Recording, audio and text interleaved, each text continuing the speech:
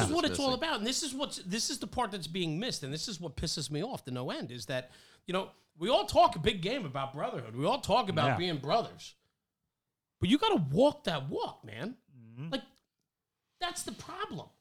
There's so many people, and I'm not saying I'm perfect either. Like I've had my run-ins with people too, but an asshole's an asshole. You don't say. Yeah, exactly. It's so important. This job is a blue-collar, dirty, snotty, bloody, get your ass kicked type of job. I don't care if it's volunteer or career. It is. But you have to be exposed to that. And when we don't expose our own to that, how can we expect them to perform under the conditions when it's time to perform? You can't. Right. You can't. Aaron, and you're... is that who you would want coming for your family? Well, that's right. I mean, of course, right? And so what you guys were able to do in Burning in the Bayou was exactly that. You just said it before. Your nozzle man was probably a younger kid. It's probably never made a push like that in his life. Yeah. And you know what? Not a lot of guys have. Right. And the thing is that what they learned very quickly was, holy shit, this is real.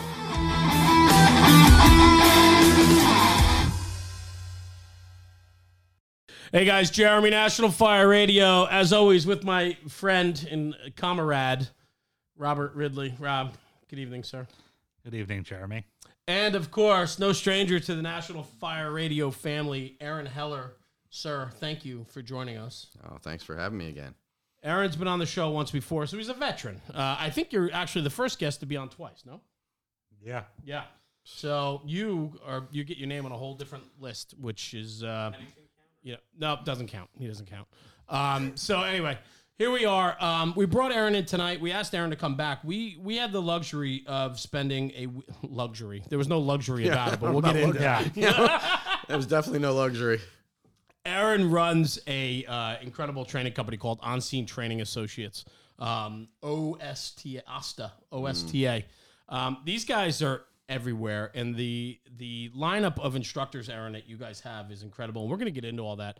But the reason why we asked Aaron back tonight to be on the show with us is to go over a weekend that we spent down in Thibodaux, Louisiana, probably about a month ago now. Yeah, it's been a month. And Rob and I had the luxury, again, that word, but no, it wasn't a luxury. It was hot, sweaty, wet. It was terrible, but we'll talk about it. We had the fortune to be down there with Aaron and his cast of characters who performed some incredible training in Louisiana.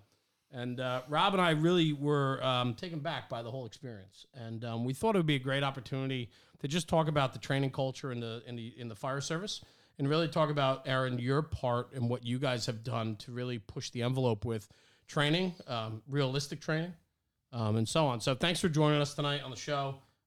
You're a friend, not just somebody on the show, but you and I, we talk quite often. I know you talk with Rob as well, and so on. So you're a friend, and we're honored to have you here tonight. So yeah, thanks for coming back. We just, right? I mean, like you didn't have anything else going on, right? Yeah, no, nothing. No, yeah, right. Nothing.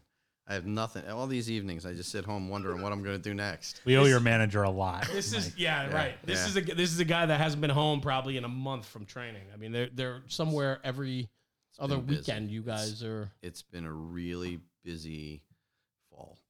So let's do this. Let's just hop into On Scene Training. Let's talk right about it. So, give me a little background on how you guys started, and then we'll bring it full speed to where we are today. Yeah, so On Scene Training, it started about 16 years ago now. I was doing drills for some of the local fire companies around us that really just needed that next level, or maybe they just needed to hear it from a different voice instead of their chiefs, because everybody gets kind of tone deaf when it's the same person delivering it. Same within my department, too. They hear it from me over and over again, and they're like, who gives a shit? Right. So they needed to hear it from somebody else. So I was at somebody else at the time. And my ex-wife is a forensic auditor. And she basically said, listen, I'd really appreciate that we start an LLC or something before you screw up and we lose our house. So, because she had a lot of faith in me. Right, yeah, right.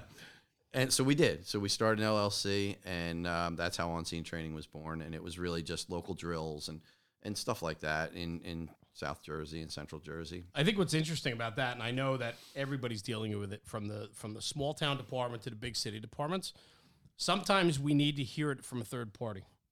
We do. Yeah. do. I mean, we take for granted, what we know in our departments, and we might have some cream of the crop guys in our own departments that have a message to share, but because we know their backstory or we know a little bit more about them or choose not to We just have listen a and prejudice tone, against them. yeah, prejudice Yeah. against them. Right. Absolutely, Rob. Yeah. I mean, so being a third party is huge. And so there's that niche there where, the student's going to learn more from an outsider than an insider. In most cases, Yeah. that works that way. Yeah. So fast forward, I mean, through 15 years, because I really want to talk about Thibodeau and Sure. the Louisiana experience, but, through those 15 years, you have made a name for yourself in the training end of things because you've been able to align yourselves with just some of the cream of the crop names. I mean, Yeah. can we talk about your instructors? And I mean, Yeah. I'm floored when I was looking at bios the other night on your website because a couple of the guys are doing it on tap for us coming up, and just reading the bios of the guys you have and so on. It's a testament to what you guys are doing because there's a lot of training companies out there. There's a lot of training pages, but how many bring forth the pedigree that you have? I don't know. That's up for debate. Not only that, but just like before we jump into the whole situation in Thibodeau and what we did, like no instructor talking down to a student, none of the things that I've seen in the past with instructors who are like up here on this level, and you don't understand because you're not on this level and you're down here, and maybe one day you can come up here. And I was just so taken aback by the like the human element of your people relating down to the students and making them not feel inferior. That is something that I never said. I never said to our guys, "Hey, you never big league somebody," because I never had to. Right. Because they were the right people and they never would. But I can tell you, as a young guy who was going to classes, and I was meeting people when I was in my 20s, and I was going to a lot of classes and trying to kind of learn my way and understand things because I had this voracious appetite to learn about firefighting. And I knew I couldn't get it just in the little town that I was living in New Egypt, and even in Hamilton. We were kind of stuck on our island. We weren't getting it from other places and learning from other people. So I knew enough to keep my mouth shut and really learn, and then try and bring it back and show these guys what I was learning, which sometimes was a hurdle in itself because I was this young guy bringing all these ideas, just like young guys are today, bringing their ideas to the firehouse, and the old guys are like, screw you, man. You're just a kid. This is how we do it. But so I had these amazing examples, and I don't know that it was ever a conscious decision on my part, but I thank God that I figured it out, even subconsciously. I remember sitting in classes with the likes of Danny Noonan, who's retired FDNY, Right. and he was a legend in his day, and sitting in his class, sitting in Ray McCormick's classes, and now these guys are good friends, but back then I just looked up to them and went, wow, these guys, and they were young at the time. Noonan maybe not, but guys like Ray and guys like Champo and I remember going to University of Illinois. I went to Fire Service Institute for the first time at University of Illinois, and I took their written survival trainer stuff. And here's Bob Hoff teaching. Bob went on to become the commissioner in Chicago, but at the time he was a BC or something of that nature. And there was Donnie Hade from FDNY, who retired as a chief in SOC, as a BC running 40-something years, I believe, right? Oh, yeah, and a hardcore Marine, Sure. and just this salty dude. He was a lieutenant back then when I met him. So this is a long time ago, right? But I remember watching these guys move and work and watching them do things on the drill ground. And I just remember thinking to myself, and I was in my 20s, and I remember thinking to myself, man, what it must take to be one of them. Yep. And they never once big leagued me. I was wearing a helmet from this little place in New Egypt, New Jersey, but they respected that I wanted to come all the way there and pay my way and learn from them. And I took it in and thought, man, how cool is it that these dudes afterwards will sit down and have a beer with me and tell me fire stories. Absolutely. Bob Pressler was another one. He and Lombardo, they're still going, man. Yep. These guys are legends. And I was blessed that 20-some years ago when they were really young and in their prime, although I think those guys are still in their prime at this rate, but I had the good fortune to learn from them, and they never once big leagued you. Nobody did. And there's asshole instructors that did, but I just ignored those ones. I didn't want to go to their class again. And I see some today that are doing that Sure. here and there, and I hear about it, but you won't get that from the good guys, the guys that are in it because they want you to be better firemen. Right. And they love the job. You know, Roger Kendrick teaches for me. He's a Boston fireman. He's a lieutenant on on Engine 39. And we were teaching this weekend in Maine. And when Roger introduced himself to the students, he goes, I'm Roger Kendrick. I'm a lieutenant with 39 Engine in Boston. And I'll tell you why I'm here, because I love like-minded guys who want to learn about being firemen. Amen. And I love being around firemen who want to be firemen. Right. And you know what? The 20 students or whatever that were in that class, they bought in immediately because they saw that he was genuine. And here's this guy who's, he's been in a lot of places in Boston, been on the job a long time, owns a very successful business, but yet he was there for them because he wanted to be a fireman just like them. And those are the kind of guys that work for On Scene, and they're the only kind of guys that will ever work for On Scene. And I think that just nails it, right? I mean, that sums it all up, because a lot of what I talk about, we're not the training guys, right? I bring in guys like you if we want to talk about training and talk about engine company or truck company work or whatever, right? Right. We bring in guys that have the pedigree behind them to talk about that. Rob and I and the rest of the guys in National Fire Radio, we're about tradition and culture and the brotherhood and so on. And for me, that's, there's a big part of training that I think gets missed.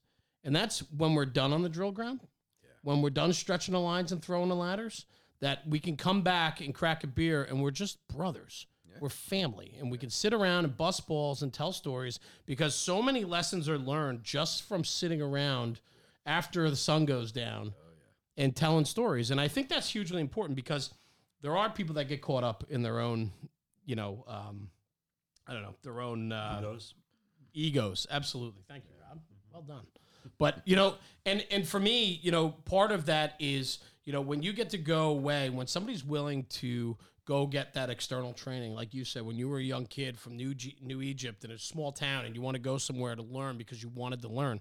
Yeah. It needs to be an experience. It shouldn't just be the 8 to 5 on a training ground and then you have to find your way. Right. I think all encompassing aspects of the fire service needs to include not only the physical training, but the mental training, the brotherhood, the camaraderie, and everything that goes along with that. And sometimes that's missed. And so the one thing I did notice about Aaron, yourself, and all your guys is that you were relatable from the street level on down with every single guy and girl on the training ground when I was with you guys. That at the end of the day, you'd crack a beer or have a smile and a laugh with anyone. And it didn't matter where you came from or who you are. And when you talk about those guys that you sat through that influenced you growing up through the fire service, that was it. That's the draw. The draw is they're just real. They're just good people. Yeah. Surround yourself with good people and good things happen. I agree. It's been a blessing. I've said this before, and I know last time we talked, I said the same thing, but when you get the chance to live out these little kids' dreams, we all, as little kids, I wanted to be on a fire truck. If I couldn't play pro baseball, I was going to be a fireman. Well, it worked. And whether I knew it or not, it worked. But man, there's so many people that would kill to be you today, to be in that seat, to be in that front seat of that rig, right. Or to be, or guys who only have the ability to see some of these guys online, or read their stuff in Fire Engineering or Firehouse Magazine, or go on the Fire Engineering Training Minutes and watch a Champ video, right. So for us and for those students to be able to be there and relate, they deserve that. And especially if they're paying you, man, you should not take that lightly. These people, I can tell you, Burning and Bayou, I believe we had over 100 registrations. My guess would be a third of those paid themselves. Wow. That's not cheap, man. No. I mean, and we didn't charge enough to make any money. I can tell you that. But think about it. They paid $300 and some for us. Then they paid for an airfare, or they drove down, and then they paid a little bit for a hotel, So in the end, they made a big investment. We owe it to them that we should give them every bit of us. That's the attitude. That's the right attitude, right? That's how I feel.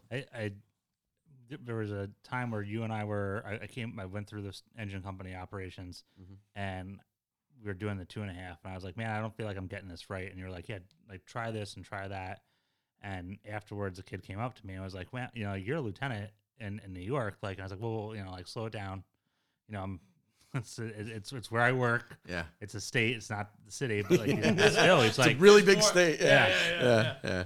But he said, he's like, yeah, but like, you had no qualms about saying like, I'm not doing this right. Can you show me? And I said, well, yeah, that's like, this is the absolute best environment. And I said, you know what?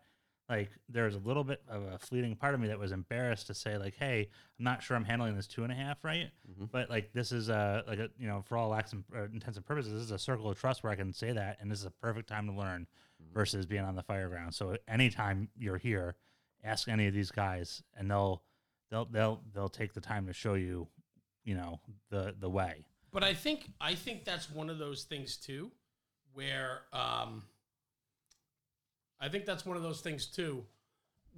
nowadays in the fire service, kids are afraid to say they don't know. They're afraid to let their guard down, right? Like, we're so guarded now. Yeah, I think that's because of all the bullshit that happens on social media. Mm-hmm. You get picked apart, you get bullied, you get torn up. The hazing that used to happen in the firehouse was nothing compared to what goes on.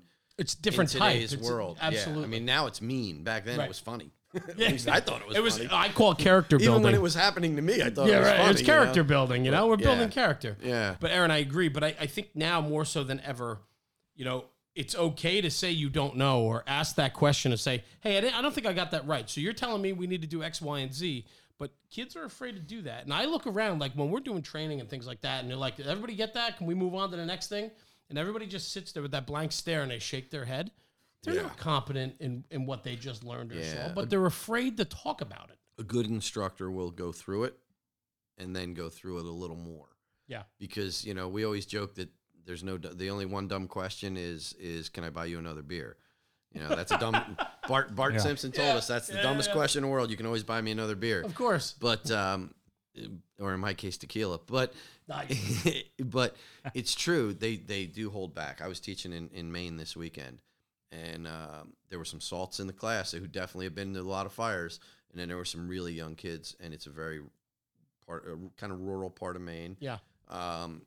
Where these kids hadn't had the experience yet. And I asked a couple questions, and I could just see, looking out at the crowd, that like, all right, they didn't quite get that. Right. So I just need to reinforce that a little bit, and then it's cool. And at least they didn't ask, but I think I gave them a little more. Maybe I didn't answer everything they should have. Right. I think it also goes the other way too, though. I think also, we have this false sense of confidence too, that, some of these kids, and not even kids, I mean, adults, right? Sure. I mean, they have this false sense of confidence, like, yeah, I know how to do that. Yeah. We had a guy in the class this weekend, and I was watching him move, and I'm thinking, man, this dude's a good fireman. Yeah. I would take this guy on my rig any day of the week. Right. And honestly, I think his name was Tom Jackson, and he's from West Bath, Maine. And I'm thinking he's kind of salty. He's got a gray mustache like mine, The guy's been around a while. And at the end of the class, afterwards, I said to him, I said, bro, you got it together, man. You're I love that. You got the future here. Right. And he says to me, he goes, yeah, I'm doing okay. It's only been a year. I said, what? The dude did 25 years in the Navy, retired out of the Navy and was bored and joined the volunteer fire department. Outstanding. So he'd just gone through his Fire 1 and Fire 2 and through Maine in the last year, in 2018. Right. And I'm like, man, this dude was like that good. And the more we got talking, and I'm watching him work, and we did some really good burns all weekend. And I'm thinking, wow, you're the future. And then I realized, shit, you're almost my age, but you're the future. Yeah. It was cool. Well, we go back to your staff too. Like, I think, like, the second day of the training, going to document the fast stuff that was happening with Dave Gallagher, going over stuff with Chief Crawford, and he said something about making the harness, and like you said, that look, and just I was like, yeah, why don't we do it? Like, right. Chief Crawford is show me what you guys know, because it might not be, I might be thinking of something different. Sure. So Dave jumped right into it, and like, it was cool, but at the same time a little like, I was like, man, like, I hope these kids learn that they can ask this question in this environment, because they were relieved that, like, all right, good, I didn't have to be the one. So the older guy asked the question. Yeah. You broke the ice for them. Right. I'm like, show me, like, let's see what this, and like, I mean, I think I got that just in that morning. There was probably 20 minutes of video on my phone that ate up almost half the memory of watching Dave, though, go through with Chief Crawford and do this just very down to earth. This is how we're going to do it, guys. Like this, like just almost like that. I remember somebody say we're going to walk in like gentlemen. Yes. And they were very gentlemanly about everything that they were doing. And it was just awesome to be a part of it. There's a guy, Chief Crawford's a good example. I met Chief Crawford at FDIC in probably 1996 or 97. My first year going, whenever it was, in a bar. And he was sitting by himself. We got talking, and we became friends that day. We've been friends ever since. We have gone through major ups and downs, losing EJ. EJ was like his best, he was his buddy, man, and they were super tight. And Crawford's the guy who called me when EJ died that night. When the phone rings at 3:30 in the morning, it's Jim Crawford. Something's up. Shit. Yeah. But watching him teach, and he hadn't taught with On Scene until a couple of years ago. Really after EJ passed, it brought us all together. And he and I had been friends, and he was doing his thing, and we were doing ours, and we had tremendous respect. And if somebody really wanted something that Crawford did, I would just tell him, don't hire On Scene. Call Jimmy Crawford. That's the right thing. This guy's the best. It's no different like Man in the Machine right now. I don't teach it. Right. Do I have guys that could absolutely do it who've done lots of machinery rescues? Yeah. I grew up in a junkyard. Right. My kid's here watching us. He's been around. He saw my old man in the junkyard. Right. I could do that. But you know what? There's a company out there who originated it. That's right. So why would I take Mark Gregory's thunder and PL Vulcans when I think they're so good at it? I hired them to do my department. Yeah, that's perfect. So you have that respect for each other. At least a lot of the, I don't want to say older, but a lot of the more established companies, we try not to step on each other. And I think On Scene has done a very, very good job of being very, very respectful in that process. Well, you just hit on that. I just want to jump in. Right? Yeah. You talked about being respectful, and you used PL Vulcan and yourself, and you talk about that mutual respect. And like this morning, I went to post something on social media, and I took a picture of a mug that we got from New England Fools, and I thought it was 190 Leatherworks, and he sent us a message, and it said, "Hey, that's actually," and was it Brotherhood Leatherworks was the one. Okay, but like the guy said to me, "It's like I respect him too much as a business owner to not like get that corrected." And because I told him, I was like, man, I feel like such a jackass for doing that. And I even called up the other guy and apologized to him. And he said, no, he's like, you know what? Like, 190 Leatherworks is a great company. Like I wouldn't, like, I'm happy that he did that, and I would do the same to him. But like, there was that mutual respect. And we were kind of talking about it a little bit before the show, but like, I think that's missing. Is that mutual respect? That's what this whole thing's about. Some of it's missing. There ain't no doubt. But this is what it's all about. And this is the part that's being missed. And this is what pisses me off to no end is that, we all talk a big game about brotherhood. We all talk about being brothers. But you got to walk that walk, man. Mm-hmm. Like, that's the problem. There's so many people, and I'm not saying I'm perfect either. Like, I've had my run-ins with people too, but, an asshole's an asshole. You don't say. Yeah, exactly. But you know what I'm saying? Like, this is that disconnect, There's plenty of training companies out there, right? Fantastic ones, mediocre ones, and terrible ones. Yep. You know what's lacking is maybe there needs to be more respect for each other, because here's the deal. At the end of the day, there's plenty of firefighters that need training and tutelage, right? And there's plenty of companies that can offer it. Right. Respect each other. There's enough work to go around, right? Yeah. And that's just on the training end, right? Yeah, and if you think you're going to get, you're going to put your kids through college on your training business, right? Get a clue, man, because it ain't going to work that way. You might get a little extra here and there, and you might hit it big on some deal, or you might take advantage of somebody and hit it big, but you'll only do it once. Yeah.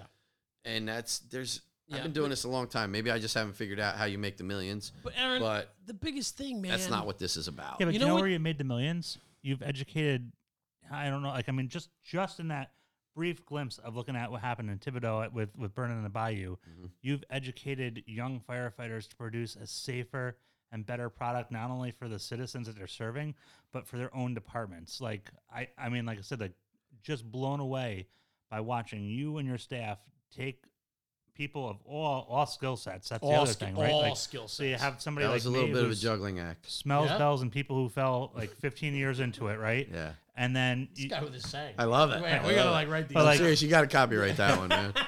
LLC coming out next That's fall. right. No, but and then you have, and I'm going to do a conference tripping in the bayou. No, Nice.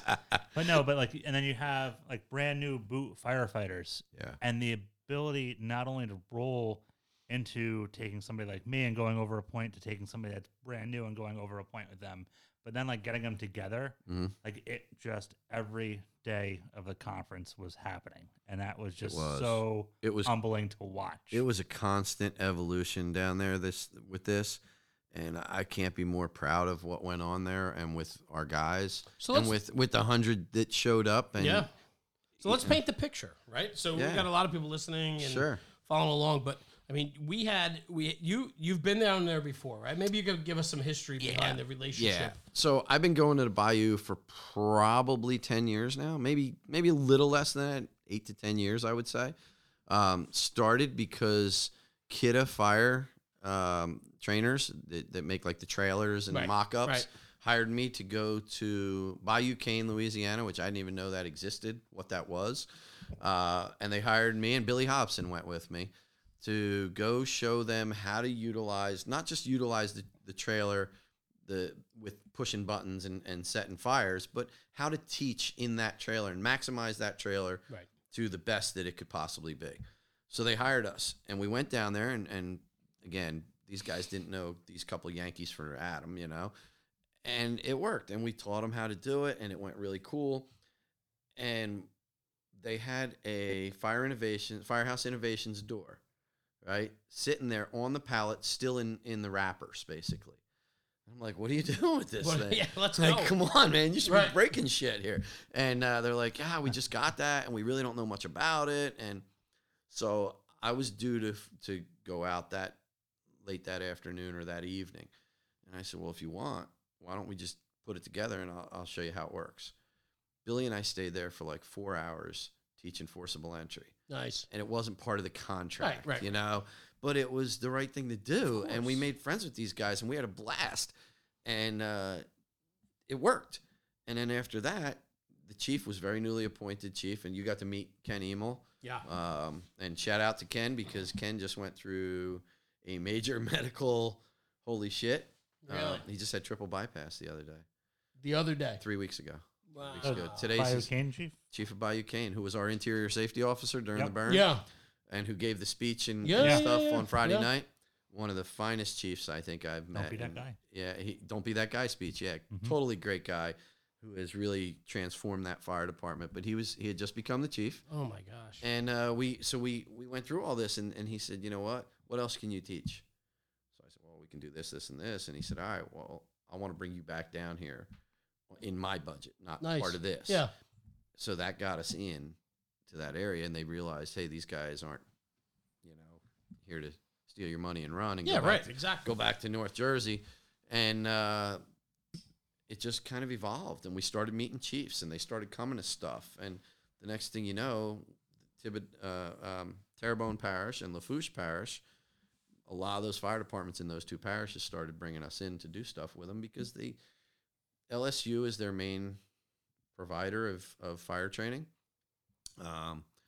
LSU provides canned courses, book smart courses that you need, and they don't provide kind of what we do. Right. We can't replace what they do, but they absolutely can't do what we do. Right. And so that's how it's evolved, and it's been freaking awesome since. I mean, I've made lifelong friends there that there's no doubt. The relationships are unbelievable. Yeah, there's no doubt that if something happened to my family tomorrow, half a dozen of those guys would be on a plane up here. Yeah, I believe to that. take care of them. 100%. They are the best people. They're just such cool people. They love the fire service. Yeah. They love it. And Thibodaux, of all places, it's such a cool little place. Like, where the hell's Thibodaux, Louisiana? I didn't even know how to say it. Yeah, exactly. The way it's spelled, I kept saying Thibodeaux, and it's not. Before we got there and I spoke to a local, I had no idea where I was going. Did you understand what the local said? No, it was tough. I did. Because sometimes you need a translator between Jersey and Southern Louisiana, Bayou talk, Yeah. But I want to talk about this. The relationships you have down there and you've planted over the last 8 to 10 years was just evident from the second we got there. Rob got there before me. I flew in for a day and a half, and I was out. Right. It was a last-minute type of thing. But Rob was there for a little bit longer, took the training. and so on. But just painting the picture, this is an old hospital, right? So this is Louisiana. It's about an hour outside of New Orleans. Yeah, south of New Orleans. So we fly into New Orleans, rent a car, we drive out into the middle of the bayou country, right? Way down yonder, yeah. Yeah, and then all of a sudden, Sugarcane. yeah, I mean, you're talking, you know, some real tough neighborhoods, and you know, it's not northern New Jersey, I can tell you that, right? And then all of a sudden you come to Thibodaux, and it's just a beautiful little city. Yeah. A lot of built up infrastructure, And commercialization, and a lot more coming. yeah, A lot has happened in that whole region in the last 10 years that I've been going there. Right. Really building out and not building out in a crazy way like we have here. We have controlled. We have stupid urban sprawl in New Jersey, right? Right. Yeah. Yeah. Down there they're doing it the right way. So they had this Thibodaux Volunteer Fire Department is arguably the largest volunteer fire department in the country. Could be. When we were down there, they told me that they had 497 people on the roster. Yeah. Yeah. 500 members on the roster. And I want to make this very clear for the viewers and the listeners that are out there. This is not, we have 40 interior firefighters, 10 exterior firefighters, and the rest are all like the old guys. This was a department that turns out, and when they say they have 497 members, that's what's hitting the street. Yeah, I'd say as of today, they probably have at least 250 to 300 sets of gear. Yeah. Issued right now. The best way it was explained to me, and I can't wait to start talking about all this, but the best way it was explained to me was Dan McCauley and Paglione and a couple other guys. They said, yeah, we were down here one time, and they had a job. Oh, yeah. And so we hopped on and rode with them. They did. It's like we got there, and it looked like a fire scene in Brooklyn. Yeah. There were like 70 people in gear in SCBA standing in the front lawn for a building fire. On a nighttime fire, they will average 70 to 100 people in turnout gear and SCBA. It's outrageous. That is no kidding. outrageous. Which makes it a hell of a lot easier to run a conference when you got that kind of resources. Yes. Think they got the equipment to Oh, equip my God. 100 guys at a fire. And we had the ability. They were so nice to open their doors to us, and we shot some content down there and so on. But this is a fire department that has 4th, 5th, and 6th generations on the line. Absolutely. I mean, you look at the names, and you look at like Chris Riviere was the historian too, right? Oh my God! Yeah, right. What a guy! Just meeting him and his family, and that whole.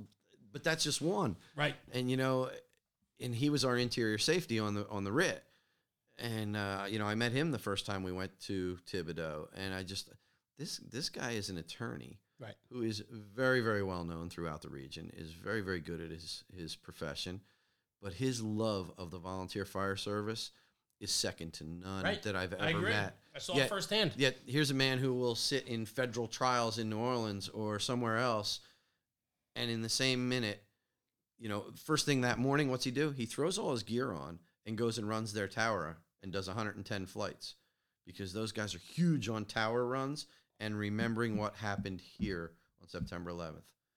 I've never seen people like this. I mean, I didn't know that. Yep. Yeah. Oh yeah. You look at you go on Chris's Facebook or his Instagram or whatever, and he does. Before he goes to a trial, he'll throw his turnout gear and SCBA on his back and do 110 flights. And this man's in his 60s, and he is just totally badass and awesome and an unbelievable gentleman. Yeah. And all those guys down there, the level of being gentlemen, and just the hospitality. And you can't say anything more than Southern hospitality, because they define Southern hospitality. Yeah. That whole region does. Even in so like we talk about the members having this lineage in this fire service. Yeah. That I'm leaving the hotel and checking out of the room or extending it because we're leaving the last day. Right. And I talked to, I think her name was Janet. Right? Was at the one at the front desk. And she had your number. Because we walked in and we said, Aaron said this, and she said, what did Aaron say? But I don't know. Yeah. I was like, I don't know him. I don't know what you're talking about. Yeah. But I make friends. I'm well aware. I explained to her what our platform was about. Right. So when we checked out, she had a picture that she shared with me of her. I think it was her grandfather had bought one of the first engines on the other side of the bayou. Yeah, 308, and he built that firehouse. Yeah. Yes, and it was I remember that lady. Yeah, what a nice lady. She took good care of us, getting us registered. Yep. And it was just it was to me. I just sat there, awestruck for a moment, being like, man, and I like this. Yep. This is the hotel staff. Yeah, this woman's not a firefighter. Yep. But she knows the history, and the community values it so much. So and so being a volunteer fire company and such a community player. I mean, and this goes to the training, goes to the type of department they are. Yeah. But this is the type of department that it totally embraces their community. They're running salvage trucks, right? So they understand, one, it's part of the ISO rating down there, but two, they understand the value of customer service. Big time. If there's a fire or a flood or anything that's affecting anyone in their community, they have equipment ready to respond with multiple people to mitigate a problem for a resident. Like, this is a full customer service. When you talk about a community-oriented fire department, Thibodaux, Louisiana exemplifies that. I mean, I saw it firsthand. They do. They Captain really Nick. do. I mean, they would have been, like the poster boys for Brunacini had you known them. Chief Brunacini would have been using their pictures in his books. You're right. Mrs. Smith. You're right. Or, Mrs. Thibodaux or Mrs., Mrs. Boudreaux, instead of Mrs. Smith, because they do. They exemplify it. They take such good care of their community, and then in turn, their community supports them like no. Which I've never seen a community do what they do. You want me to talk about the fair? Yeah. You well, sure. I was going to say before we go get ahead. to the fair, just so, Sure. That community takes care of it, which is really how On-Scene Training was able to get this location. Yes. Because the owner of Rouse's Market, who was a great sponsor of this event. Yeah. And if you're in Southern Louisiana, please check out Rouse's Market. Yeah, I don't think there's anywhere else you shop, but right. Rouse's But Market. Exactly. They came upon this property, and Aaron, correct me if I'm getting this wrong, but they said, listen, as long as you guys need for training, don't worry about what we're going to be doing here, because this building will be here for you guys to train in. Because we're not going to just tear it down on you. If you need to train in it, we'll leave it up. It's so we'll get to that. So I guess the building itself, the property is located right on Route 1, right in the city. Maybe 1,000 feet from the downtown, maybe a couple thousand feet from downtown. It's a hospital that was built, I guess, probably in the 30s or 40s originally, and then added on, and it served many different uses as the hospital, and then as a mental health institution and some other things. It was sold, and Donnie Rouse bought it, who's the owner of Rouse's Markets. Rouse's Markets is like the big grocery store chain down there. They're they sponsor the New Orleans Saints. Right. These guys, they're the real deal. Provided us lunch. Provided us lunch, absolutely. I wish we had Rouse's up here because, man, you can go in there and it's just right what you would want. What a great store. But anyway, we're not selling their stuff. They can do it on their own. But we met with him. The chief in Thibodaux, and I got to say this, Chad Muir is the chief of Thibodaux. Yeah. He's been there a few years now as the chief. But just like everybody else, his lineage goes way back. His dad is a big member at Protector and Protector Fire, one of the companies, and cooks lunch for the guys on like Wednesdays and stuff. And it's such a family affair. And Chad, when we were down there doing a fire school for them, Chad said, hey, we might be able to get the hospital. And of course, me and Bart and whoever else was there were like, hospital? What do you mean hospital? Yeah, right. And Are you talking about the old charity hospital? yeah. And he's like, well, hop in the truck. We're going to go for a ride. And he took us over, and we looked at the hospital. I'm like, holy crap, man. This is like a fireman's playground. Yeah. And he said, well, before you leave, we're going to go, well, why don't we meet up with Donnie Rouse? Now, Mr. Rouse is a very busy man. He's a very important man in Louisiana from everything I could see.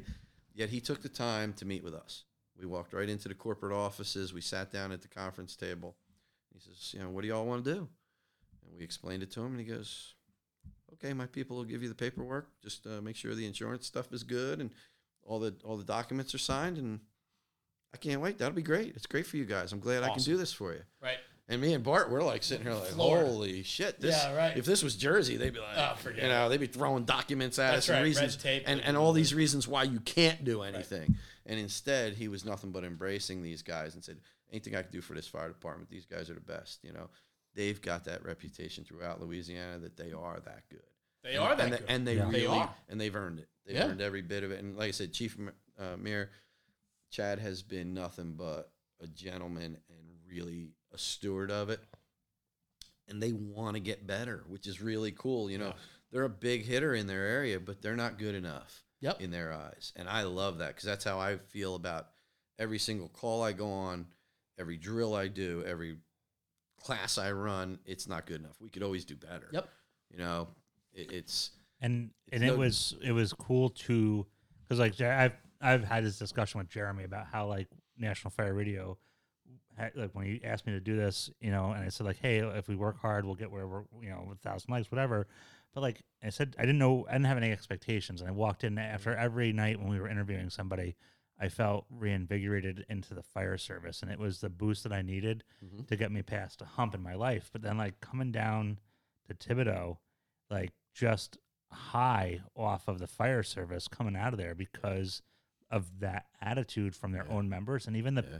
members surrounding them. Oh yeah, I was Yeah. floored. All the I was departments around there. I mean, we dealt with a department there who we had never dealt with before, who was a mutual aid partner of theirs. But you know, like everywhere, we all have our little sandbox, and Yeah, they right, have their issues. right. And that department sent like 3 or 4 people and sent us their tower ladder. Mhm. I'd never trained that department. Yet I've been there dozens and dozens of times, driven through that town, driven past that firehouse. But the chief who had been there at the time was kind of, yeah, we Yeah, don't I get need it. we don't need you guys. Right, I get it. And that was his call, you know. And I never was like, well, screw you, dude. You know, I always thought, well, one day maybe he'll do it. Well, the captain signed up. He came, and they were so cool. And it was the first time we met him, and now I'm in touch with them all the time. We great. talk back and forth on social media, and they're EJ said it best. You know, for those of you guys that are watching and listening, EJ Mascaro was one of our instructors. He passed away a couple of years ago, and he was really part of the heart and soul of On Scene. But EJ started this with, you know, when we go somewhere, we come in and we're all friends, but when we leave, we're all family. Yeah. And I live by that, and I believe in that wholeheartedly. And after that weekend, we had 100 more people in our family, you Yep. know, and it was awesome. So, Yeah. but the hospital itself, getting back to that, Yeah.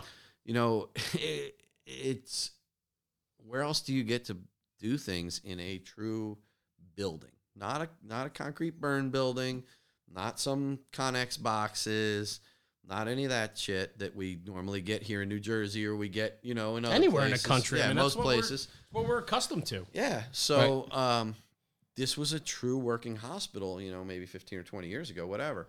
The only thing that was missing from the hospital really was the interior Contents. stuff. Yeah. I mean, Yeah. you know, We even had a student in the class who had been saved in that hospital. He would tell me, he's like, "Oh, this used to be the nursing wing. I died down there." yeah. I said, "What?" And Yeah. he said, "Yeah, when I was young, my mom brought me here, and I died down in this room." And this very talented doctor, and he rattled off his name, came in, and he saved my life, and I came back to life here in this hospital.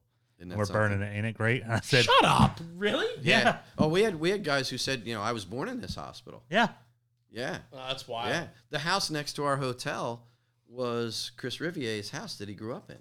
Oh, no kidding. We're there that night of the party on Saturday night, and we're looking at, and I'm talking about, and I said, man, that house is just cool. That represents old Southern Yeah, charm. right. And he goes, you think? I said, yeah. And he says, yeah, that's where I grew up.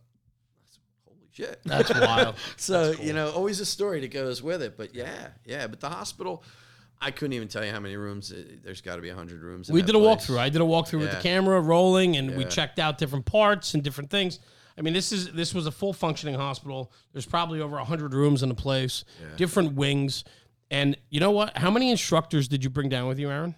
Let's put this in perspective. I mean, I guess in the end, we had 25 of us. right. Yeah. 25 instructors, cream of the crop from the industry there teaching.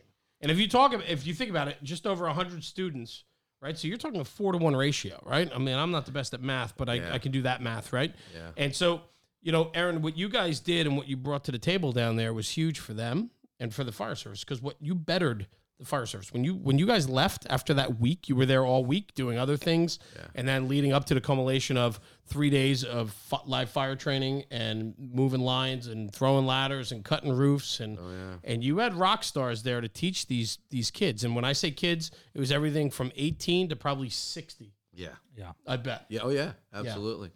Yeah. I mean, when you have this cadre of instructors, and I have all these people all the time ask me, well, I'd like to teach for you. What's it take to teach for you? I don't even have an answer. Yeah. I really don't. Like, I feel pretty stupid because, like, I go to them, I said, okay, yeah, but I don't really know what to tell you. So it's just, these people have come into my life in the fire service. Right. I've watched what they do, how they act, how they interact, and what they can bring to the fire service and bring to on scene and those that we interact with. And they're just that good at what they do. I almost feel like Wayne's World. We're not worthy. We're not worthy. I mean, they're no, so. I don't mean that in a. Yeah. It's like they're just such good people. Yeah. And every one of us is flawed. Every one of us has our act. That's a total shit show. Absolutely. But when it comes to the fire service, there's nobody better. I mean, are there other instructing groups that are out of this world? Absolutely. Of course. Listen, man, it ain't. I would be an idiot to think that on-scene training is the greatest and nobody else should be teaching like we do. I mean, come on, man. There's people who have that attitude, but it ain't coming from us. Right. But, I could list you out the people, and it's just the amount of experience that sits at the table. Well, that's where I was going with this, right? And 447 years is what we counted in the gazebo that and we night. weren't all in the gazebo that night. Right. Yeah, you could have added 35 for me if I'd been in there. So, yeah. And I think that was and the funny part about the gazebo, after we're done training and everything, we're hanging out, having a couple of drinks at night, and I'm sitting back and just kind of listening because, and we start this math problem, which is a 4-letter word in my vocabulary, but I was using my calculator on my phone, so it was okay. And I remember going up to one of the kids, he's like, I only got 2 years in. Because it was not only the instructors, but it was the people who were participating as well. Yeah. But I remember, like, I was just about to say, like, it doesn't matter. And I think I want to say it was either Dave. It's either Dave or I forget who else was there, but it's got to be Gallagher. He said, like, hey, it don't matter because you're part of that experience. That's right. And the person was like, oh, all right, and I was like, yeah, 2 years. I'm like, all right, cool, we're throwing it in, and we just kept going around. Yeah. And that was awesome because people went around just sharing war stories, but not for the sake of butching up, of just being like, yeah, I remember this happening, and it was and that's what this is all about. Yeah. Like the conference was worth it just to sit there and drink PBR and listen to some of these things because that informal education happened. Yeah, there's nothing like PBR, but and of course I missed all that. Yeah, I left. But however. No, but Rob, you're absolutely right. And you're hitting on something, and that's what we talked about before. Is like when you round yourself out, when Aaron rounds himself out with the right people, he doesn't know what the equation is to hire the next instructor. It's just, is it a fit? No idea. Does he bring something to the table, and what can he do to make this job better? And so, you guys made the job better when we were there. So I got in. The first day was all training, and then the second day was all live fire training when I was there. And you're talking about a very large building, and you had evolutions going on. I mean, I can't even name everything. Advancing a 2.5, advancing a line up the exterior through the windows. Obviously, truck work. You got roof, you got search, you had RIT, you had man through the floor, which I want to talk about in a minute because that's a good drill. Oh, it's a fantastic drill. In the truck they did forcible entry. Absolutely. In the engine we did 2 1/4 hose because they hadn't ever heard of 2 1/4 right. hose. Yep. So Key sent us down 2 1/4 hose, and Elkhart provided us all our nozzles. Right. And ladder, single man ladder throws from the exterior. Yeah, I mean, it just, the list goes on and on and on. What was afforded to these students when you're talking about a vendor search VES? The and watching people do the VES. Right, like VES and a live fire. Yeah, like I mean, that was cool. I'm sitting in the room with I'm gonna slip Montgomery County. Oh, Bobby Foss. I'm sitting there with Bobby Foss, and we're confusing each other because he's going Rob, and I'm going Bob, and he's like, wait, what? And I'm like, yeah, but we're in there, and like watching them teach that before, and the guys coming in the room and training, and being like, "Hey, close that door, close that door." Yeah. And Bob going, "They're gonna close the door later on this afternoon. Trust me." Yeah, when they had fire come down the hallway, they did, yeah. And I remember sitting in there because I was like, "Oh, this is gonna be great. We're gonna capture this." And like they got in that room, and it was real. It was real. But those fires were real. And there Believe was me, such stuff that was taken away from that. Yeah, the one fire that we did, and again, these were 1403 fires. Absolutely. We were cautious about that. We were burning the proper products.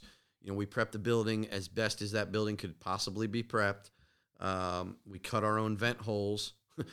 We came to find out that we had nothing but concrete roof on the entire building. Yeah. Yep. 7 inches of buildup and 5 inches of concrete. Yep. So we boxed it all out. You know, that was our prep work during the week. We, you know, got a wet saw up there and a booster line. But these were real fires. There was no bullshit. This was not the stuff that, just hit it with the line once.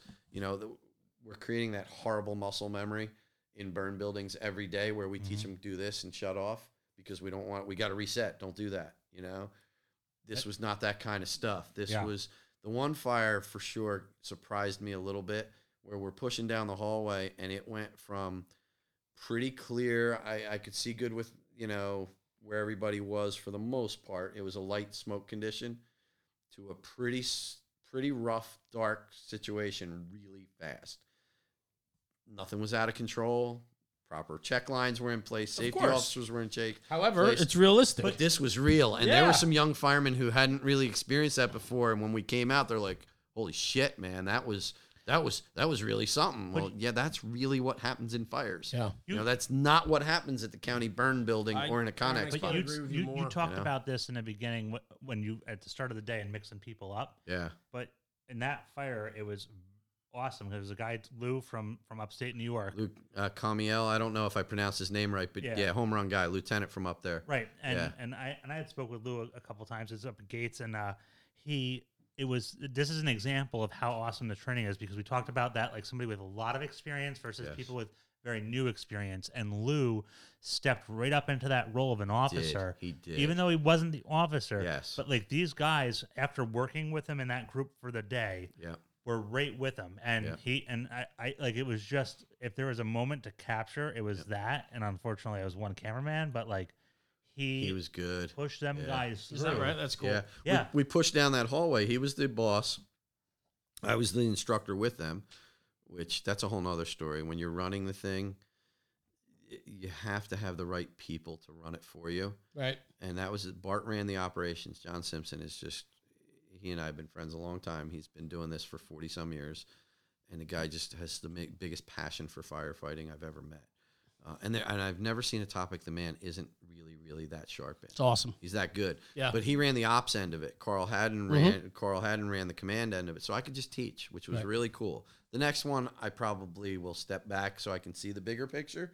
But I was the instructor on that line with those guys. Lou was the boss. The nozzleman was a young kid from, I think, Lafourche Parish or Thibodaux or somewhere down there. And it was a hard push. It was hot. It was really black. And we made the hit, got into the fire room, and had a lot of fire in there. And they did a great job. While other guys were searching, guys were forcing entry, VES going on. It was how fires are supposed to be. Yeah. And when you can train like that in such a realistic setting, it was amazing. And not one point did I or anybody else feel in danger, which is the other side of it. Like, because I mean, I'm an officer myself, so I'm looking as I'm going through, and like all the check boxes are coming up, and I'm like, wow, this is like, not only is this just going to be a realistic AF, but like everything's here to protect us at the same time. And it was just, like I said, that fire was awesome. Yeah. I remember coming out with Bob and just being like, that was the one that we're I'm going to go to the roof and take a break. So I'm super pissed at the moment, but so because I didn't get a chance to experience any of that when I was there. Wait till you see the camera video. No, I know, right? But the fun thing though for me is that, you know, I had the ability to see the other end of it. But where I want to go with this though is the experience you two just shared over the last few minutes of this podcast is incredible, because I think that's lacking. You know, we know guys that preach the word about realistic training. We know guys in the industry that, you know, want to push the envelope in training. And pushing the envelope and finding realistic situations or the ability to train in a realistic environment is so hard nowadays. It is to do. It is. Our hands are really tied, and don't get me wrong, I believe in NFPA 1403. I get it, of course. I do. Like I'm not saying go burn right. Right. I believe in yeah. it to a degree. Yeah. And it's there because we've done stupid things and firemen died. Yeah. Bottom line. And here in New Jersey, we'll never be able to do it again. I get it. We know. Yeah, We know what happened. New York. We did it in New York. Right. You know? I New mean, York. I mean, guys went to jail over it. Yep. Yeah. So, but it's got to be done somewhere because Well, that's the thing. because otherwise you're creating guys that they're not firemen. We're not creating a real environment. They're not used to what's going to happen in the street, and what's going to happen in the street today compared to what happened in the street 15, 20 years ago is so much more dangerous. Right. Yeah. So training them right now is way more important than even when we were probies, Yeah. you know? Yeah. We've got a guy coming up in Greenville, South Carolina. Dave Mellon, he's going to do our next On Tap event. He talks about his program's Fire for Effect, bringing back the lost art of realistic fire training. And I told Dave, I'm like, hey, you better come to Burning in the Bayou next year because this is what you talk about. Yeah. And he hits on, and he says, he's like, have you ever been able to put a fire completely out and overhaul the room? Right. Or just have the instructors say, I'll give it some water and then back out, you know? Right. And It's so important. This job is a blue collar, dirty, snotty, bloody, get your ass kicked type of job. I don't care if it's volunteer or career, It is. but you have to be exposed to that. And when we don't expose our own to that, how can we expect them to perform under the conditions when it's time to perform? You can't. Right. You can't. Aaron, and you're- is that who you would want coming for your family? Well, that's what, right. I mean, of course, right? Right. And so what you guys were able to do in Burning in the Bayou was exactly that. You just said it before. Your nozzle man was probably a younger kid. It's probably never made a push like that in his life. No. And you know what? Not a lot of guys What have. right. And Yeah. and the thing is that what they learned very quickly was, holy shit, this is real. Yeah. You know, and we go from alarm specialists and all that bullshit Yep. to all of a sudden it's time to be called upon. And I hate doing these cliche things like, oh, when it's time to get called on. But it's true in a way, right? It's true that if we have never been able to give the firefighter or even the officer the ability to perform under the conditions in which they're called upon when it's time, Yeah. how can we expect them to perform? Andy Stump is a Navy SEAL who gave a talk at a fire conference, a couple episodes Fire X Talk, and he said that as a Navy SEAL, they go to 100% and then they back off 10, and that's where they like to be at. And he said, and he said that the whole thing for him was that firefighters and Navy SEALs are very similar. You know, they don't get to pick the battlefield that they go to. They don't get to pick the time they go. Right. But the one thing that they do is coordinate very well with each other, and like truck work, engine work, rescue companies, like they all Right. converge with these specialized skills to go and attack an enemy, and they try to take advantage of every opportunity they have to exploit against that enemy.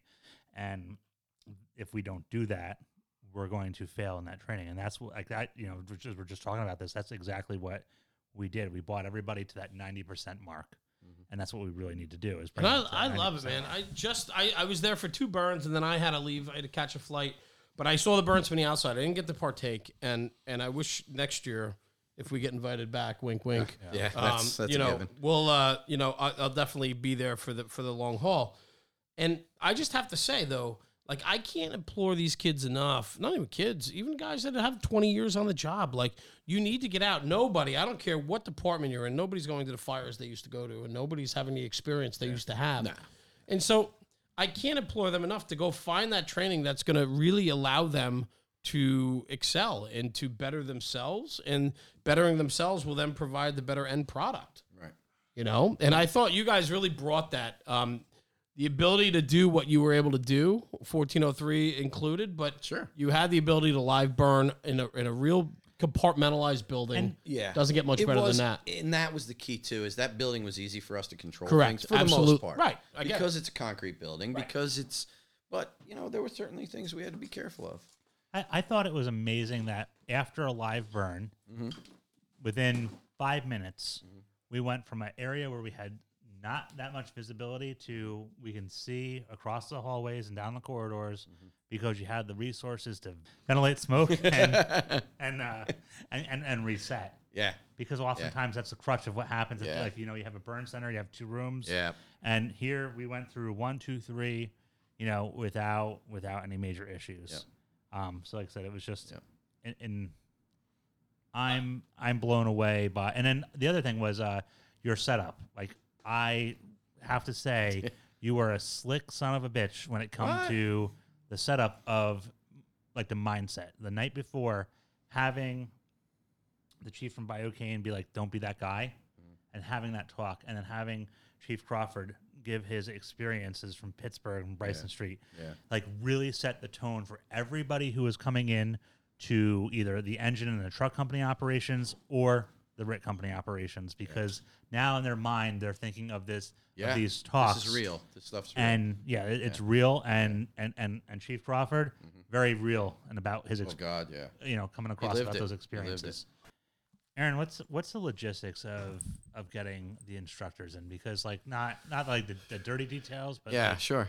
You know, like, because I mean that Dan coming out of Boston. Yep. You know, we've got the guys coming out of North Charleston. You everywhere in the country. How many states? I think we were 15 states. 15 states traveling down to Louisiana. Yeah. How do you do it? My credit card starts smoking when I'm booking airfare. That's how it starts. It's I've been doing this a long time, so it's really just kind of second nature on how to do it. Try to get them all in around the same time and not make lots of trips. And but it's tough. And Carl and Janet Haddon are really my right hand. They're so much smarter than I am, and they know all this stuff because of jobs they've done in the past and they're really squared businesses they've owned. They really they keep me so squared away because I am nowhere near an organized person when it comes to stuff. Trust me, and they pull me directly. No in. comment. Yeah, they pull me directly in and fix all the shit that I screw up. Yeah, and they do that a lot. But so it's just a matter of trying to get everybody in, coordinating schedules, and then a couple van. You know, we ran a couple big vans, right? And the costs and the overhead of doing something like this make it difficult. It really does. It's a logistical. We talked about process. that a little bit the one night, and it's hard. It's hard. It's up there, and it kind of like for those who are out there who are trying to weigh out value, and you're having that internal struggle with you, that like this $300 for this conference. First off, 110%, it's worth it, but it goes into this whole, you know, these are the things that nobody thinks about, like renting 2 vans for a week. Getting the instructors in, having to do the prep work. Like, you didn't have a wet concrete saw sitting in your back pocket. Exactly. Right. Yeah. I mean, the fire department there, number one, you can't do this without that kind of a fire department and without that kind of support from your sponsors. So, you know, for Key to send us basically a pallet load of hose. Right. For Akron to send us down cases of nozzles. You know, without that and without the people like Affordable Drill Towers. Yep. You know, Steve ponied up some money towards it. Honeywell paid for Friday night, which Friday night was our lecture night, our kind of opening ceremony. It was fantastic. Yep. Yeah, and I called Jim Walters at Honeywell and said, Jim, is there any chance you can help out with this? He's helped us with other programs. And he says, tell me what we need to do. We'll be there. And they paid a lot of money towards that because we couldn't have done that on our own. The cost to a student, to pass that cost on to a student, it would have been $600-700 a person, and nobody's going to pay that. And you're moving that into you have a Friday night of pre-conference essentially, like with guest speakers, and then you're rolling into your 2 days of conference with 3 tracks: engine company operations, truck company operations, and rapid intervention team operations. That's what we did. Going forward, it looks like we may add a 4th track to accommodate more students, because we got to a point where I didn't like the number of students to the number of instructors, even though we were probably 4-to-1. Yeah, which is really good. But there were points where we had bigger groups than I felt comfortable with. I felt that we could have been better at it. Like I told you, I've never done a show. I've never played baseball. I've never gone to a fire that I felt I did it right, that I could do it, that I couldn't do it better. I get it. Absolutely. And on scene, the minute we settle for what we've done, we probably should quit and give all our business to some other company who will be satisfied, because I'm not. not satisfied. Yeah, you're not a corporate company here. No, not even close. Yeah. Not even close. If you saw the way I do things, corporations would throw up. So I can only laugh because I understand what you're talking about. But believe me, we don't do a lot of written lesson plans because why would I don't need to write it out and tell Jim Crawford how to teach RIT, or write it out and tell Danny McCauley how to cut a roof, or tell Jeff Barker from Lufkin how to stretch a line. These guys know their job. As instructors, absolutely. I don't bring guys in that can't do it. Well, what you know and what you do well is your people. Yes, and you let your people perform. That is something that I'll take the credit for. That's my strength. Absolutely, and that's the big picture. You surround yourself with really, really good people, and they make you look a lot better than you are. Trust me, I do it all day long. And a written lesson plan has a tendency to chain you down. Yeah. You looked at that hospital and that training ground and all the things that you can do, and you have a mind, like you said it, like I know what I want to do, but then you bring in some of these rock stars, and all of a sudden they're like, hey, Aaron, have you thought about this? Right. And all of a sudden it's like, no. Run with it. Run with it. And you guys were there when we did the walkthrough of the building. When all the instructors got together for the very first time, I got everybody in there. We walked through that building, and what did you get? You got an Art Bloomer with, a million years in the fire service saying, well, we could throw ladders here, or we could do this. Or, Bobby Foss talking about the VES, and I could do it this way. Or, there's so many. Jenny Grima, prime example. Jenny's our newest instructor, right? It was her first time on the road with us. She's a lead at FDIC now. She's a firefighter down in St. Lucie County, and she's doing training minutes and things like that. I didn't tell her how to do that 2 1/4 class. Right. Because I got total faith that she's a home run. She knows what to do. Exactly. And did I ask her what she's doing? Yeah, because I was, number one, because I'm the boss and I kind of need to know these things. But number two, because I was interested too. I want to see what's going on. And I'm learning from them. Everywhere I go, I learn. I learned this weekend when we were up in Maine. Guys, a couple of the students showed me some stuff. I was like, wow. Total cool. I'm adding that to my repertoire. Yep. So Aaron, I have to say real quick, just a quick shout out to two of your guys, Chris Losey and Chris Gray, Gay, out of North Charleston. Yeah. So these two guys did a man through the floor, right? Absolutely. Which is prevalent in the fire service. I know many stories of guys that have survived and line of duty deaths that have happened from guys falling through the floor. Especially now with this lightweight construction. Absolutely, sure. Right? And I just want to talk about this for a couple of minutes. I shot content on it. We're still got to put it out on the actual evolution. But the one takeaway was these guys built a prop. They cut a hole in the floor. They framed out the hole. And then they were using plywood and busting the plywood up with tools to make it realistic. Because so often on the fireground, when we talk about realistic training, when we do the man through the floor routine, right? I mean, we have a clear hole. It's easy. We raise the guy up. Everybody feels good. We pat each other on the back. Yeah. But in reality, you're talking about a floor that gives way. You're talking about jagged edges. You're talking about a situation that is not clean and easy, right? Right. And these guys put together a fantastic prop. And I had the ability to sit through one whole lesson of theirs and recorded the whole thing and interacted with them and talked to them. And I was blown away by that prop in a realistic training. But the best part about all of it was at the end of the day, after they showed everybody their training, they set it up. They showed you how to build the prop. They built it in front of the students, trained them how. Then they trained with them on how to do the firefighter removal. And they said, this might not be the best way. This is how we know how to do it, and it works well. But then at the end, they said, take what we just showed you and go teach it. Go train it. Go share the good word. Mm-hmm. And to me, that speaks volumes because it wasn't about them and it wasn't about their IP. It wasn't their know-how and experience. It's them passing it on and saying, I just showed you how to build this prop. Now take this home and teach your guys how to do that. And I think that's a testament to what you guys do in the staff that you have, is that it is bigger than all of you. And as much as I hate that whole cliche thing of it's bigger than all of us, in that regard, it is, right? When you employ your students to take what they've learned to go back and teach it to their own people, you take those 12 kids that went through that one class, and if 4 out of the 12 take it back to their departments, I mean, think about how many people you're reaching based upon just an easy 20 minutes, not easy, but 20 minutes of training. Yeah. It's fantastic. Yeah. It's again, we had talked about this before. We talked about this last time I was here.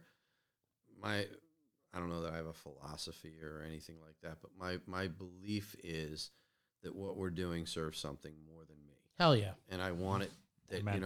if I die tomorrow, I want it to be very clear that maybe my legacy was that firefighters got trained and they're going to be better and they're going to do a good job. Right.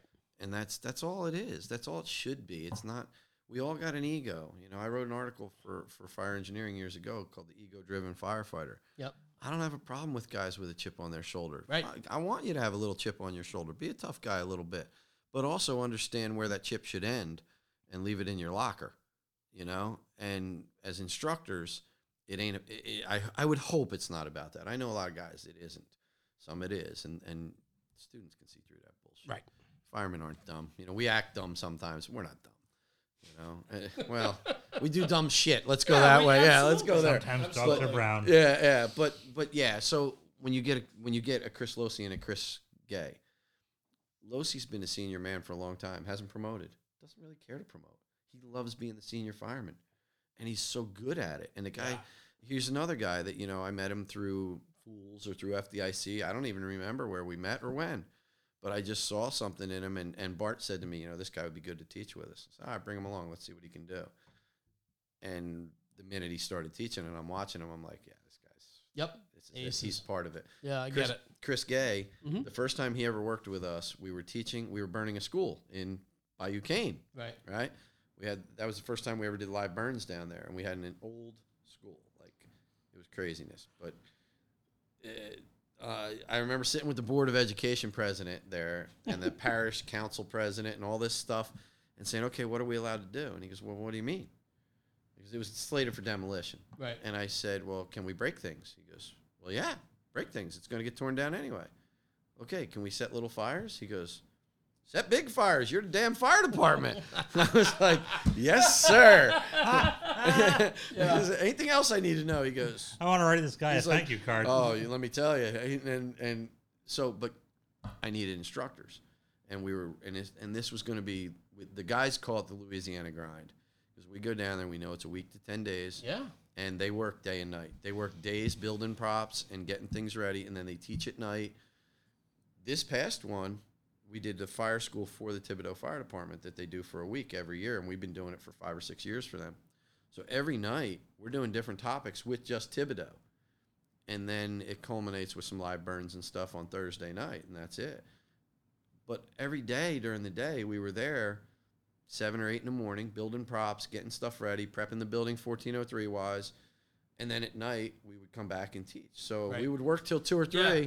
Guys would work till 2 or 3 in that heat, 100-degree heat, 90 degrees, high humidity.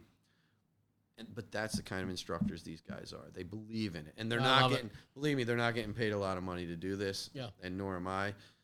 But it's what they do. Well, it's the mission, right? It's the love for the craft. I mean, you guys are molding and shaping so many minds in the fire service, and I think that's so important to talk about. And it's we're lucky. Man. There's a commonality that I see in your instructors, and so being from the Hudson Valley, we do not have an active Fools chapter. Mm-hmm.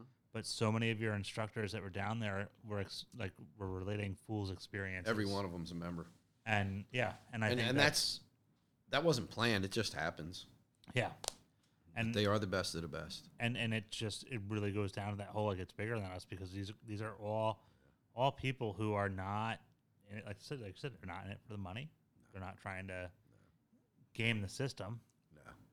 They're simply there to pass knowledge along. And there's a brotherhood in this company that I never would have dreamed of. And I live for it. I couldn't live without it, honestly. And I'm not saying I couldn't live without the company. I couldn't live without those guys. They bring something so much different to it. Like, I can't even explain it. Aaron, I get it. Because I'll tell you, from an outsider's point of view. Yeah, I don't want to sound like a douche, you're I'm not getting choked up over it, but it's just how it is. But listen, I have to tell you, I spent a day and a half down there. And not only did you make me feel welcome in what we do, because not everybody accepts what we do or our personalities or what we do, but you guys were totally open to us being there. But I will tell you this, there's a sense of jealousy when I go places like that. and I see the camaraderie, and I go, man, I would love to be a part of that. I love to be a part of that camaraderie. Ah, you And- guys are. No, I know, but I thank you. But Yeah. but you know what I'm saying, though? even- Like, there's that angle in the fire service that, like, there are so many kids out there, not even kids, grown adults, that are angling for something more in the fire service because they're just not getting it. Yeah. They're not getting it where they are, where they're firemen, where they practice, where they work, where they volunteer. They're just not getting that part of it.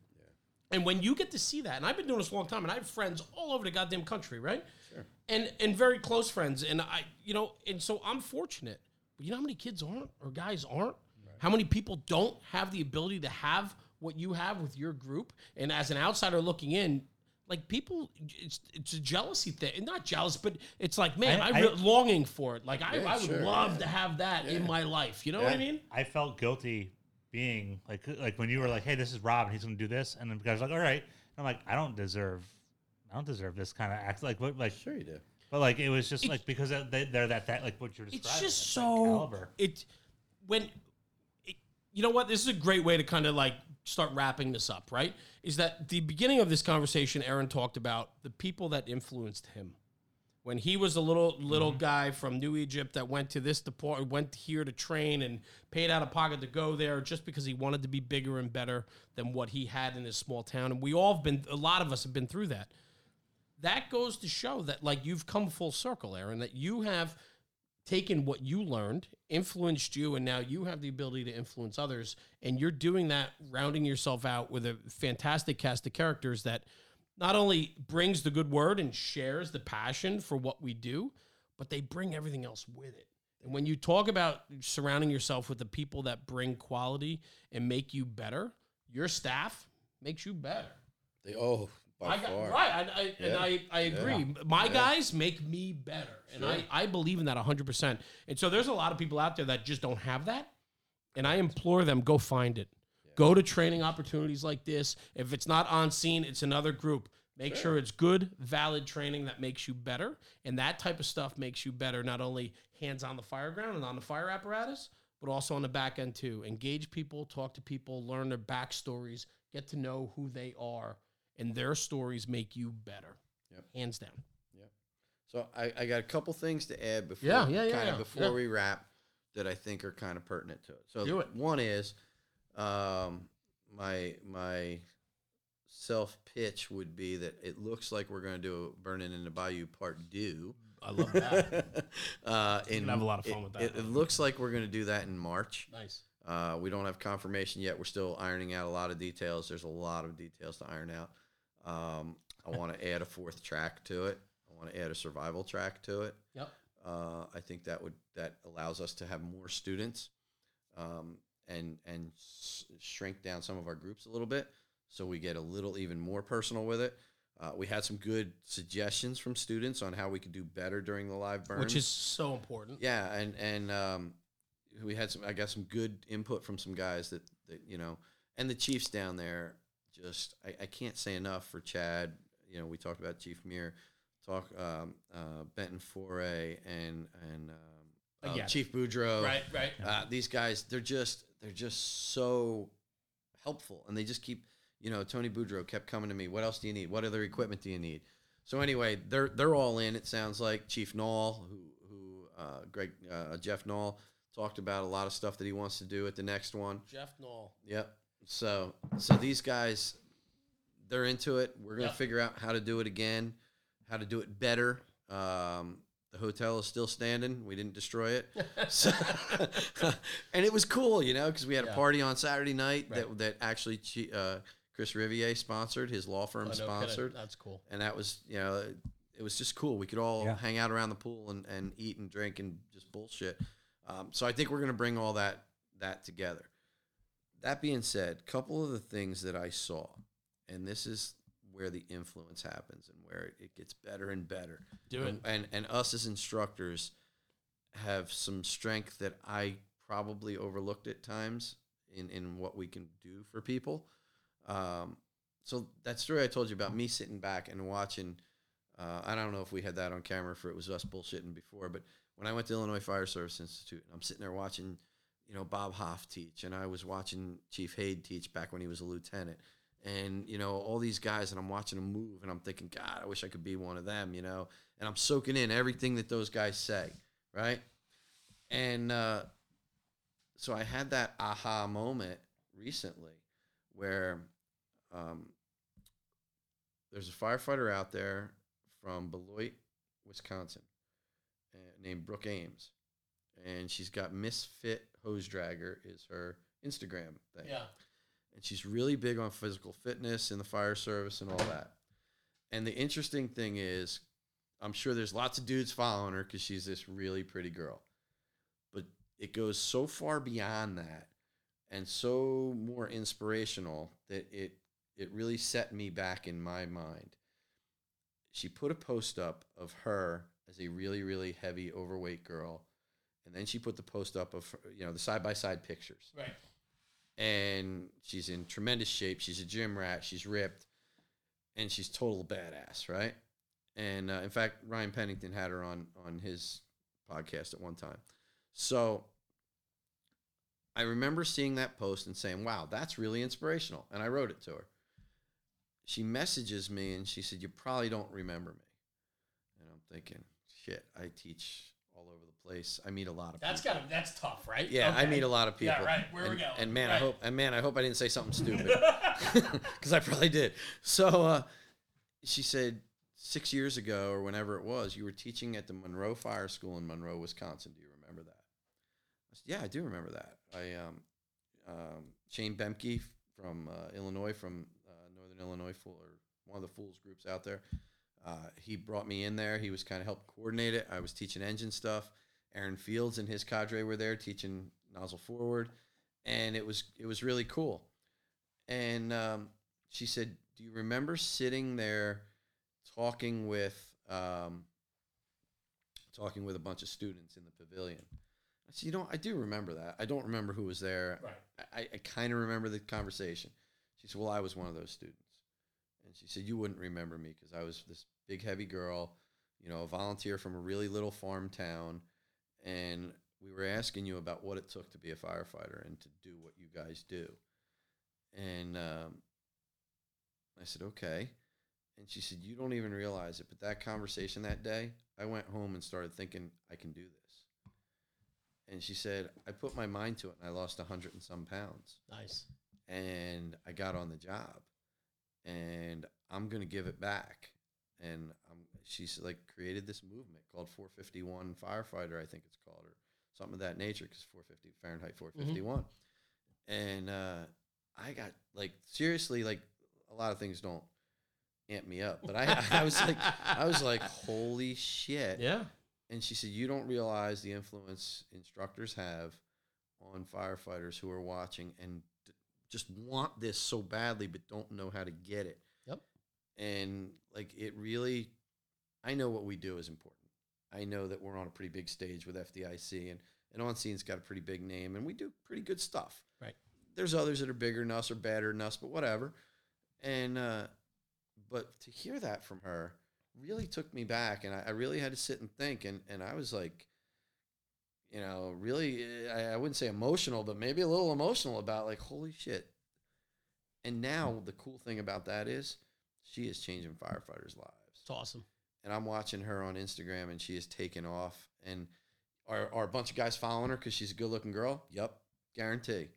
But the message, her message is so true, and it's so clear that an old fat guy like me or a young stud in the firehouse can follow it to the same degree. And for me, it made me realize more so that we do have that influence, and we are on that stage, and it's really, really important how we treat people and how we interact. And you never big league somebody. Never big league somebody. And I think that's the message that comes out of tonight. I mean, it's just, talking about yourself and your comrades, man. I mean, you guys are doing great things for the fire service. Your company, On Scene Training, has done incredible things, and you guys have touched many, many departments, many, many individuals. It goes, I think we don't talk about who we touch. Well, all right. However, cut that. Yeah, but where I'm going, it's getting a little sappy. But you went seriously. sappy, right? I did. You guys, you're talking all these years of history or experience with all your guys, you know how many lives you've touched and changed and put in the right direction or so on. I mean, it's endless. And so for you and your guys, I mean, kudos. I mean, what you're doing, it's bigger than just training. It's bigger than just going to Thibodaux, Louisiana and lighting a hospital on fire. It's much bigger than that. It is. I often think of like the influence that you have as an instructor, that it's those, the lives you've never even met that you've been able to influence. Right. Yeah, it's huge. It's not a quantifiable number. I'm sure when it's like fire prevention. You don't know how many that's it, fires right. you've prevented by making Right. sure people learned it, but you've done some good work, and it's important. But I think the message is very clear. Do the right thing. Right? Do the right thing. Enjoy the craft. Enjoy the job. Enjoy the camaraderie. Enjoy the brotherhood. And go teach a good lesson. Go help a fellow student, whether small town or big city. Help them better themselves. And if you do that, they'll in turn better somebody else. And I think that it's not any simpler than that. Yeah, I think you're right. That's it, man. I think you're right. Yeah. Well, that's it. Mic drop. We're out of here. But anyway, I mean, Aaron, thank you. We can go on and on, but Thibodaux was an incredible experience for National Fire Radio, for Rob and I being there. If you're back in March, we will tag along, whether you invite us or not. It was a great experience, and it really opened our eyes to the whole training aspect outside of county and state-run facilities. Right. It's just the realness of training and how important that is and how that influences firefighters in the business. And you guys keep it up. You're doing some great stuff, and I thank you. And I cherish not only you supporting us, but our friendship also. And that comes from mutual. I saw your bracelet sitting here with Dana's name on it, and so on. So it goes back a long way, and he's missed every day by many people. Every day. No doubt. And that was a guy that epitomizes what fire service is all about: the brotherhood, the camaraderie, the training, all of it.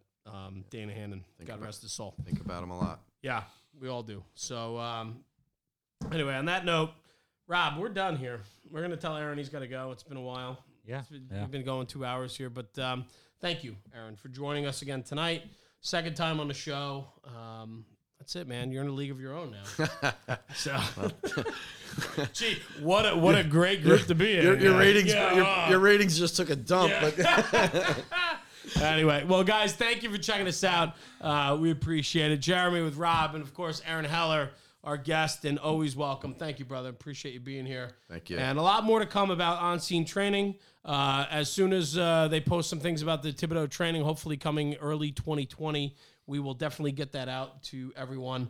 I cannot implore you enough that if you're looking for realistic training and you want a weekend of camaraderie and brotherhood, that's the place to be. And Burning in the Bayou 2020, we're making the fire service even better again. And on that note, we're out of here. Thanks, guys. Thanks for checking us out. Take care.